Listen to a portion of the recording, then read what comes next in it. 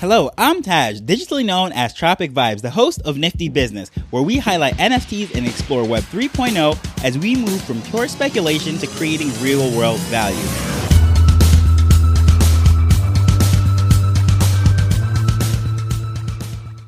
In the wonderful world of online marketing, we say that we don't sell a product or a feature, we're selling a result. And it's actually no different in this whole Web3 world. That is why we use the quote-unquote buzzwords of utility, community, and we don't promote or speak about this stuff as we're selling ERC21 tokens. We speak about the results. And today we're going to discuss why people buy NFTs and why they hold on to them regardless of fair market value. This might sound strange to you, but NFTs for the most part are purchased for one or two reasons. It's either utility or status, and I could really narrow it down to one and just say status. However, I think I'll lose too many people if I say they're all for status, but hear me out. Generally speaking, it's either utility or status. And before you say no, that is not true, just hear me out. Utility is very easy to see that people will definitely purchase something for something like meeting a celebrity, being able to have access to a particular event in the form of a ticket.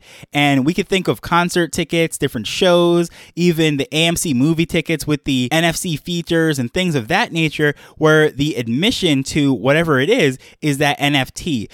NFT NYC is coming up, and to get into all those parties, what are you going to have to do? You're going to have to show that you actually own one of those tokens from that particular collection to get into their event. Also, not only is it these events, but there's also just the influence of that network. As I've said many times on the show, that your net worth is often your network. The people that are around you really affect how you come out for the most part. Just think about it. When we were in school, generally speaking, the smart kids, the high achievers, the athletes or whatever, they kind of group together and they clump together and they compete in whatever area that they're in. The artists and the thespians and the musicians, they're all clumped together. And a lot of people will say that's very cliquey and this and that. But what actually ends up happening is the people that you hang out with the most really influence you a lot. And if someone is really highly achieving in a particular area, you are more likely to also excel in that area. Now, we're not going to say something like if your friend is a 7-footer and happens to be great at basketball, well, you might not be a 7-footer that ends up in the NBA, but generally speaking, this is what I'm speaking about. Joining an influential network is very important. Also, there is software access for multiple things, whether it is those bots on Solana that actually help you to mint. They're actually selling those things as an NFT. So that's very interesting. That's something I should really dive into. But yeah, it's pretty interesting to see that they're selling NFT access to software, and that is also happening on multiple platforms where you hold a token. It allows you to get into whatever it might be, such as minting an extra NFT, customizing a background or whatever. Having that NFT gives you access to that software. Then there's some people that just buy it for the staking yields. You know, you tie them up. Let's say, for example, I have a friend that is very big into DeFi, very big into trading cryptocurrencies. It wasn't so much into NFTs until the Crow ecosystem offered him all these opportunities to stake into the ecosystem, and the returns that he is getting from his staking, he's actually turning around and buying more NFTs. So now, when you add it up, he probably owns way more NFTs than I do of lower value collections that allow him to stake and simply reinvest and keep buying them back. And it's almost like a stock with a dividend reinvestment program that the brokerage just takes those yields and then just rebuys back into it. So it's very similar to that. That's what he's doing, but he's doing them manually with NFTs. So that is one reason why a DeFi person, someone that's really into finance and the cryptocurrency side of things, might start to buy and collect NFTs. He's not so much into the communities and all these different things, but the utility that he gravitated to was that. Then there's some people that just want to join a DAO, have access to decision making and all of that. So that is all different types of ways that someone can get involved using their NFTs, the commercial rights also. So there's multiple ways that people will get utility and benefits from this. But then the big one is the status of it. And a lot of people, such as myself, will say that, well, I don't really care what people think about me. It's not about status. I'm not motivated by that. But when you really look at it, even someone who says, you know, the only reason why I bought this is because it is a one-of-one art piece that speaks to me and I absolutely love it. When you really think about it, that is a status play, because why not just look at it, enjoy it, and move on? You actually want to hold it. You want to own it and say that it is yours. Then you can say, well, I'm really doing it because I want to support the artist. Well, why not just give a donation? Okay, no, you do want a two-way street where you get something, that person gets something. But why does that matter so much? It is a status play, because you really think about it deep down into a person's psychology, is somehow holding that exclusive one of one, especially when it is an up and coming artist. It just makes them feel good. It elevates their status as a philanthropist, a supporter of the arts. All of these different things that plays into the psychology of it. It is really status at its heart. And a lot of times we think of status as being the ultimate flex play. The guy that's Wen Lambo. All he cares about is showing up on Instagram, on Twitter, or whatever it is, flashing his cash and all of those things. But that is not always the case with these status plays, because, for example, when a Bored Ape walks into the room, the Bored Apes Cool Kids Club, right? When you see them, it's like a lot of times people want to invite them up, want them to speak, especially if it's one of the verified hexagons on Twitter. It's like, okay, this is definitely a Bored Ape. This is a real holder. And nobody really knows if this person was someone who came in very early or someone that was just a lot of money and decided to buy it at the top. And even though now it's half price, they're still getting that respect. I mean, no, we don't really look into that. All we know is, oh, this is a Bored Ape. An ape's in the room. Cool stuff, right? So that is a cool kids club. And some people, it does matter to them. So that's why they're buying into it. And you might wonder, well, why are these people buying certain things for that much money? And that does play a big part into it. Status is very important. Then also there is the branding of things, because certain one of these projects, they might have an environmental touch. They might have a supportive of a female club, or it might be inclusive and other disenfranchised people supporting Ukraine, whatever it might be. So there is a whole brand with these NFTs. So buying into that is also identifying that, yes, this is something that you vibe with. This is something that you support and you want the world to know it. So people buy it. Again, that is a status play. It somehow makes them feel better and identify with people and in support, in arms with whatever cause it is. And deep down, it is a feeling on the inside. So this might not seem like some sort of status, because again, not everything is flexing the Lamborghini. But not even in this whole Web3 space, really pretty much everything that we purchase, it is somehow related to status. And let's just go to cars, for example, right? There are some people, as I said, with the whole Wen Lambo,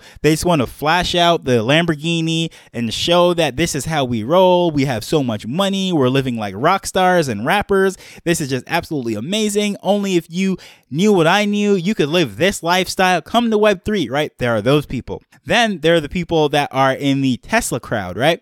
And this is not even just the Web3 I'm speaking about. This is just people that are flashing. Even in finance, we think of a lot of stockbrokers and those people when they're doing their Lambo. I have a friend, for example, always poses with his Maserati and everything. He's a financial advisor and he's managing very wealthy people's money and feels the need to really flex. It's pretty ironic, because here we are, there are people that are literally have hundreds of millions, possibly billions of dollars that he is managing. And in order to really show his value to them, he feels the need to go and buy these Maseratis and flex out. But it's kind of ironic in the sense of that is probably not the best use of his money. And I would like to think of my financial advisor, if I was having someone manage that much money for me, depending what commissions I was paying him, knowing that he was working for a different company, I would say, you know what, that's probably not the best use of investment for someone, flexing out with a Maserati on social media. I don't know if I would go to that person. But anyways, I am way off topic right now, but generally speaking, a Lamborghini is a flex play. But people also might buy a Tesla, and in that sense, you might say, well, even if it's the cheapest model, which is nowhere near the Roadster or anything of that model, the Model 3, I believe it is pretty affordable considering where other cars are. But what is actually being said is, I am a trendy, techie, environmental friendly person, and I am supporting the cause. I want a better world, and I am all about the advancing tech and trying to make everything better. That is what's being screamed out by a Tesla driver. Whether they'll admit it or not is another thing, but there are other options. There are, say, a Prius or multiple other electric vehicles. So the person that is saying, well, even if I have a Tesla money, I'm not going to spend it on Tesla. I'm going to be more prudent and I want to drive a Prius, it is much more budget conscious, and the $50,000 or whatever that I'm saving, I could also donate to other causes, help in education, help with these charities. So there's definitely a status play there too, because some people don't want to be seen as the person that is driving a $200,000 Roadster, even though it is a Tesla, environmentally friendly, etc., knowing very well that there's so many other causes, starving children and so forth. So they'll opt for the Prius to keep that brand, keep that status as it being not a waster, not a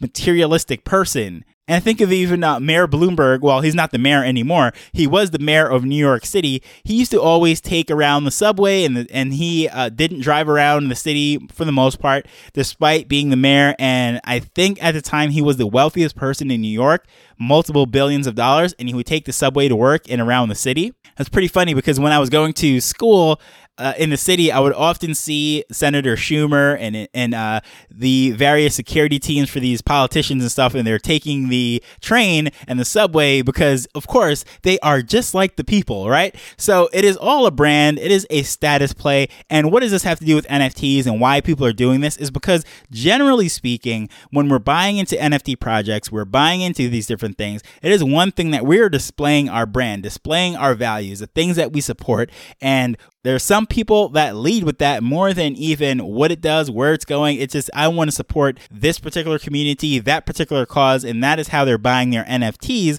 because they want to identify themselves with that and prop up a little bit. So when it comes to selling and deciding, well, what's going on here? Well, why do people stay? Why is it that despite when the market is absolutely down, why do they still hang on to them, stay in the communities? They could have sold at the top and made a killing, an absolute fortune, but for whatever reason, they're willing to ride this down. And it comes down to the people. And this is a two-edged sword. A lot of the times we come into this stuff for the status, the money, the utility, whatever it might be. Then we start to make friends and connections and causes. We're helping out with things. We become emotionally involved and we're willing to stay despite it might not be the best financial advice or financial decision, I should say, to hold on to it despite selling at the top would have been the wise decision, and all the flags are there to say that this is a time to sell. We tend to hold on to it if we have close connections with those communities and those people. But you have to really think and wonder, well, why does that matter as much? Because in theory, if you are friends with those people, regardless of if you hold the NFT or not, you should definitely still be in contact with those people, right? I mean, after all, I don't know about you, but offline or not, I don't care what my friends do for a living or how much their net worth is or which church they go to, whether they attend church with me or they don't go to church at all. For the most part, these are people that I've known for years. I support, I love. Whether they hold that NFT or not, we're still going to hang out. That is how my friends are. So when it comes to these NFT communities and connections and stuff that if our bonds are with the people are so strong, then yeah, you definitely can sell it and still maintain those bonds. However, going back to the whole status thing is you don't want to feel like you have abandoned that community. You don't want to feel like you have sold out for the profit, if you will, and left that community and project. And even though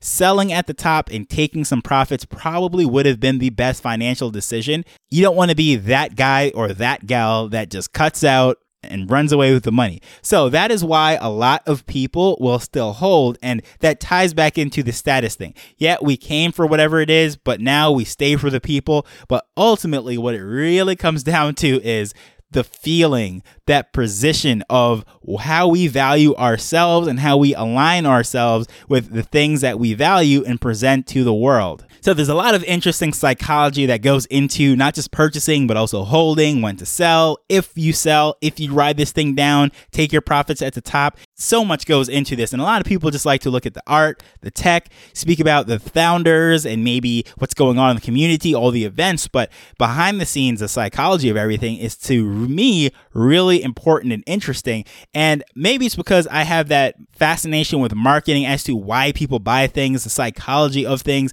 And my favorite question to ask of all time is why. I mean, I am like the king of why. People have always said that to me. It's like, I always want to know why everything. Why can't you just be satisfied with knowing what happened or how it works? But no, you want to know why it works, why people do that. And That's one of the most interesting areas of this whole Web3 NFT exploring that I've really come across. So I'm absolutely enjoying it. I would love to know what you think about this. Exactly why do people buy NFTs? Do you think I'm far off? Do you think I generalize and categorize too much into utility and status and really even willing to condense everything down into status? Please feel free. Let me know. Shoot your thoughts over to me at Tropic Vibes on Twitter. I greatly appreciate your feedback and your communications, but most important, I want to thank you for taking time to listen to this as we're learning and building Web3 together. So until next time, later. The Nifty Business Arrow is not investment advice. It provides insights and information within the space. As with anything, please do your own research before making a decision whether you're making an investment or a purchase.